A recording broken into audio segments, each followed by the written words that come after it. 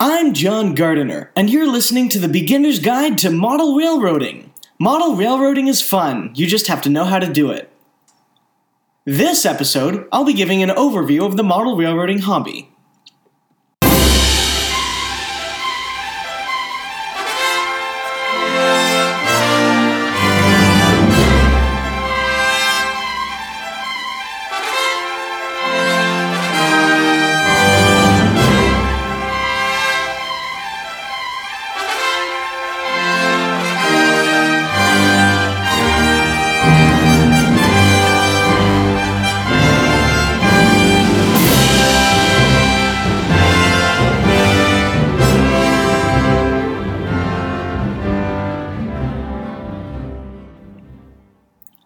Before I get into anything, let's make a few distinctions at the beginning. Model railroading is different from other forms of train obsession. Model trains are toy-like model railroads that do not attempt realism, like Christmas tree or floor layouts on steroids. Model train collecting is largely collecting historic or unique model toy trains and refurbishing them, with a much heavier bent on the history of the hobby as opposed to a history of railroads. Model building is merely the act of creating dioramas in scale. However, in model railroading, we use model building elements to recreate real or fictional railroads in scale and, most importantly, operate the trains like the real thing. Model railroading is thus unique from other forms of modeling or train enthusiasm. It is also the most popular and the most labor-intensive form of the modeling hobbies. As such, in this podcast, we will primarily be covering model railroading. Now to go into a history of model railroading. I have assembled this history from Model Railroader magazine's Best Collection article series published in 1964 celebrating their 30th anniversary, and from a variety of other independent sources. Toy trains have been around as early as the 1880s, but these were very small affairs, either trackless, with bent wheels to run in a circle, or a simple circle of track with nothing more. They were all operated by wind-up clockwork, or by a rudimentary live steam mechanism where you would heat water in a kettle, pour it down the spout, and the train would run for a few minutes until the water cooled and stopped giving off steam. However, in 1901, Joshua Lionel Cowan, a New York-based Navy-contracted electrician, created the first mainstream toy train by using his patented electric motors, effectively founding the hobby of model railroading. Every model railroader knows his name and efforts. Cowan founded Lionel Electric Toy Trains and created a small elevated train set as a moving window display for New York toy stores. This primarily held two purposes. First, as a way for the toy stores to have a moving element in their window displays to draw people's attention and get them into the store. And second, to show off his electric motors for their applications in various technical pursuits. Not long afterwards, however, it was comically reported that toy stores started to sell more window displays than toys, and Cowan decided to change his target market demographic.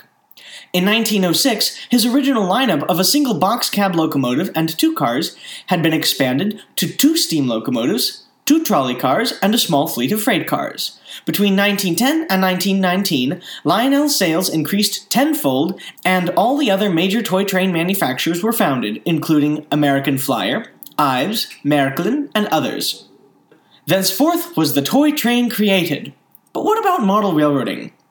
Most regard year one of model railroading to be 1933, with the Century of Progress World's Fair in Chicago. 3 American railroads had large, completely custom-made exhibits, each featuring one of the first 3 real model railroads, captivating audiences. Upon returning home, Americans who visited the fair decided to buy toy train sets from local toy stores. However, unlike previous generations, people started to put the train sets off the floor on dedicated tables and added structures and scenery. 1 year later, in 1934, Al C. Kalmbach founded Model Railroader magazine in Milwaukee, which is still around today, as a forum for these newfound model railroaders to discuss the hobby. In the first few decades, Model Railroader magazine served much the purpose of a modern internet forum, allowing people to debate topics and decide the direction the hobby should move in. Some of the most noteworthy discussions established the standard scales of model railroading, which we will cover in a future episode, and the design and construction practices for a turnout.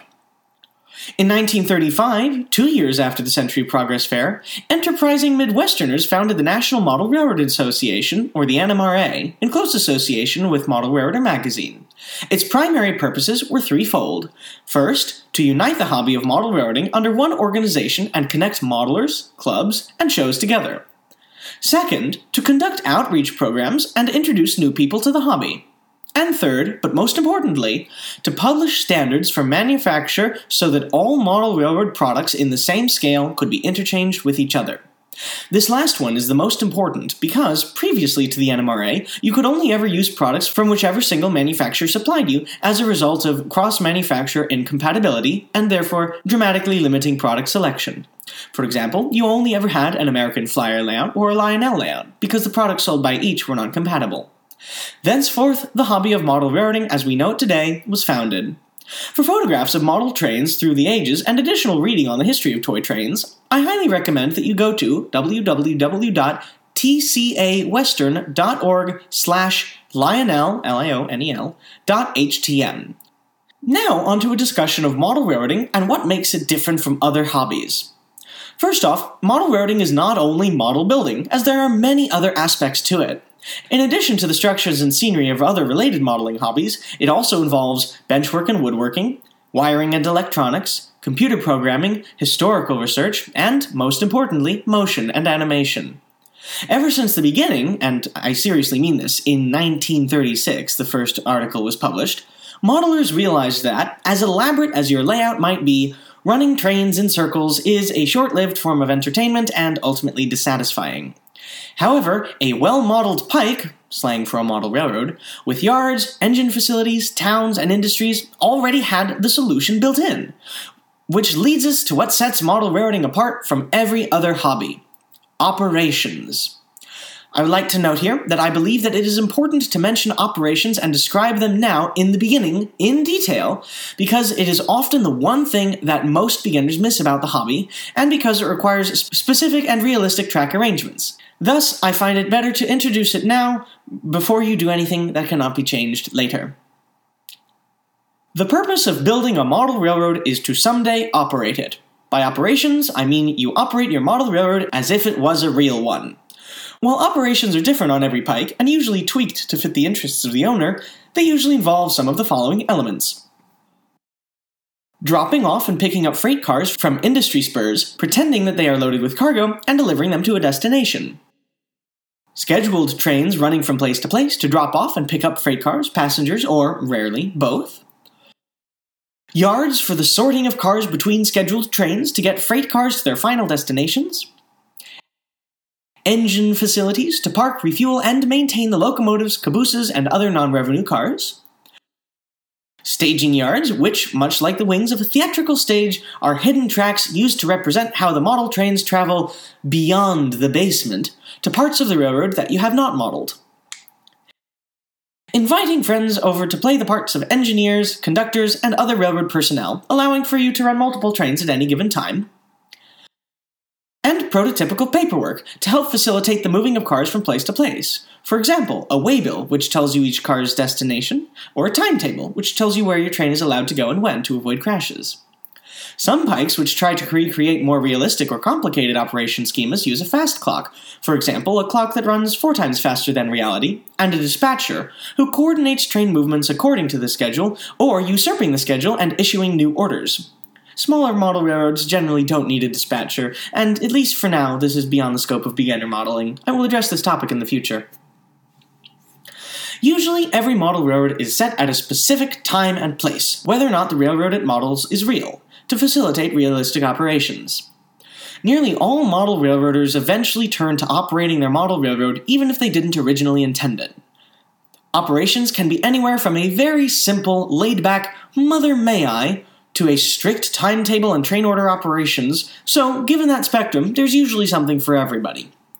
While all other aspects of the hobby are important and enjoyable, operations are usually considered to be the end goal. Now I'm going to give my famous model trains in a nutshell speech. It should be noticed that these various stages are artificially bisected, and in general, construction proceeds on all fronts more or less simultaneously, as the stage of construction allows it. First, you need to research and plan, both real railroads and model ones.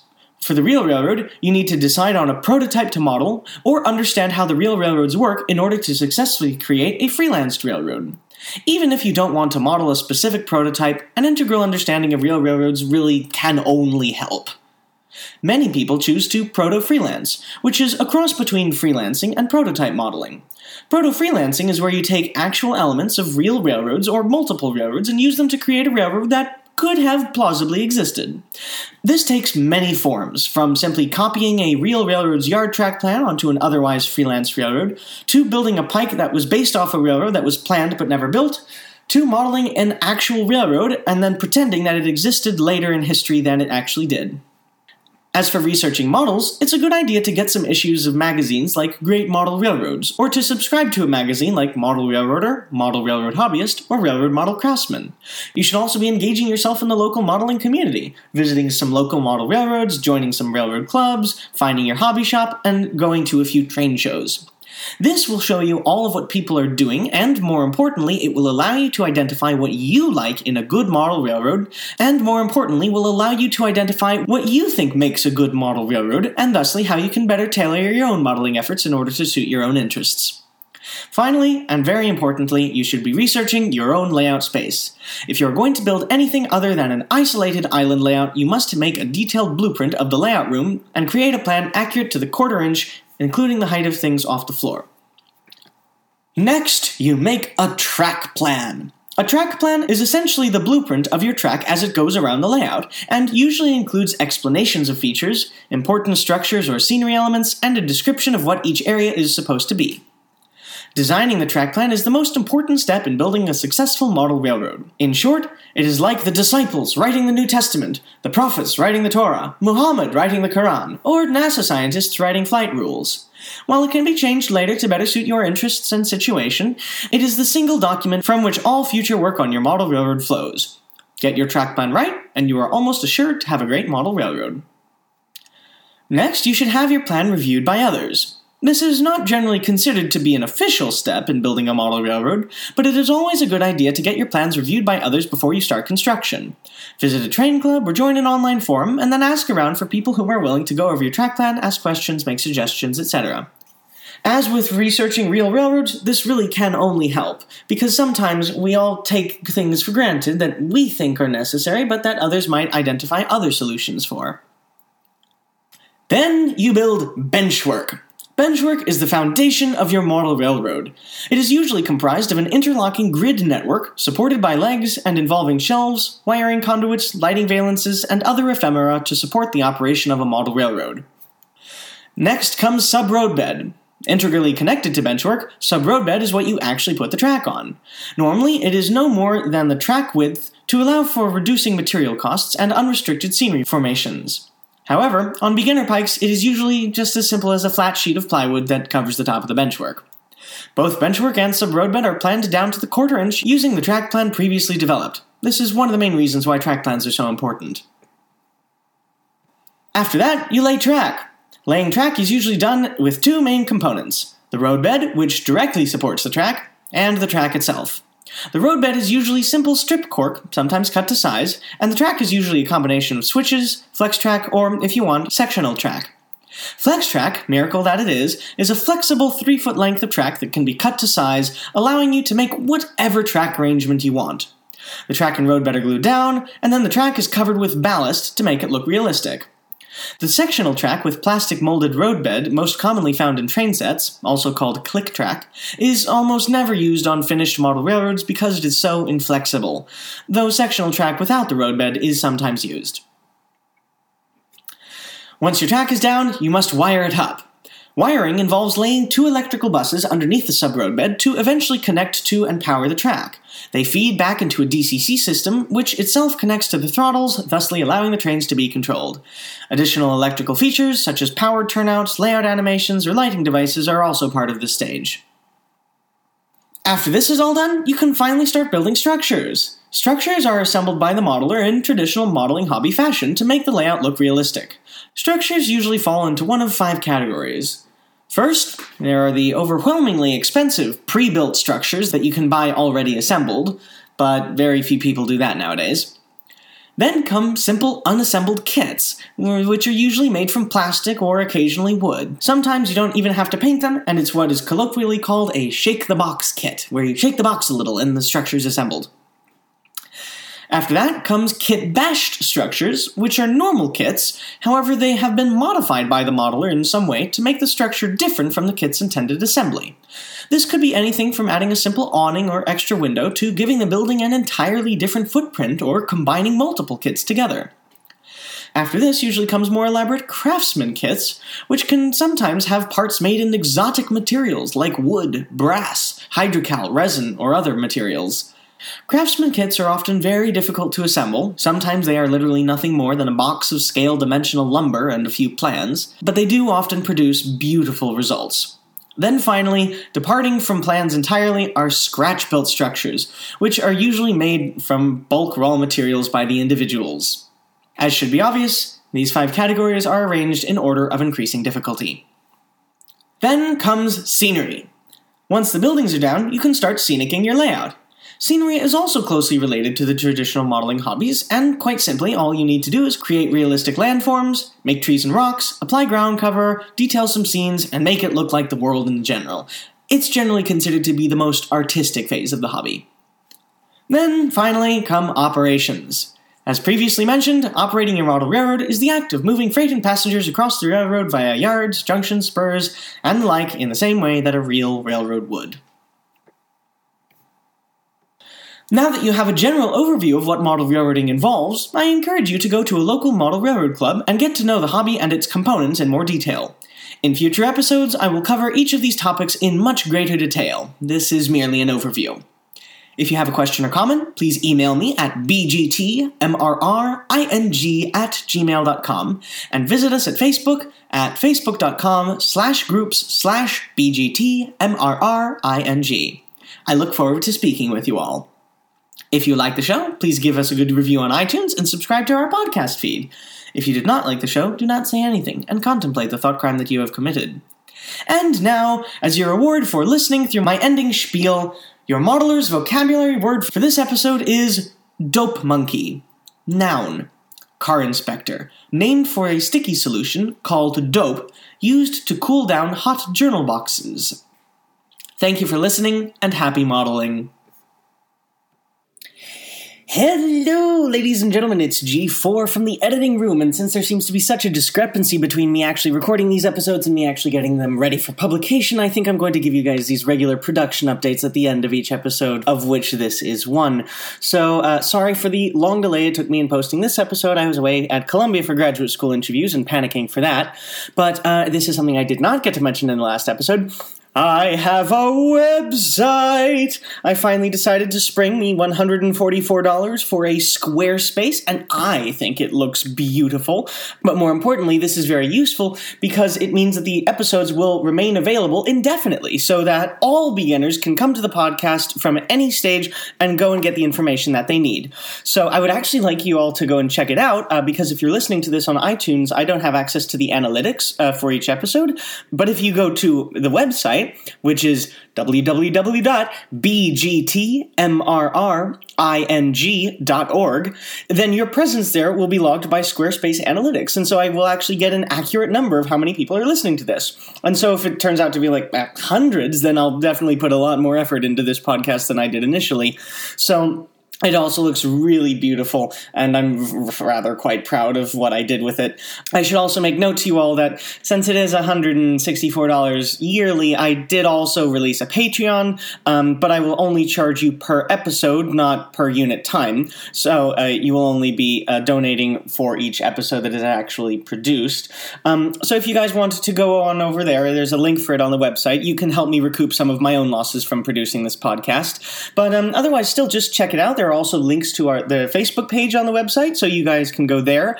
There's also a contact page, so if you have any questions, please don't hesitate. I would love to hear from you all.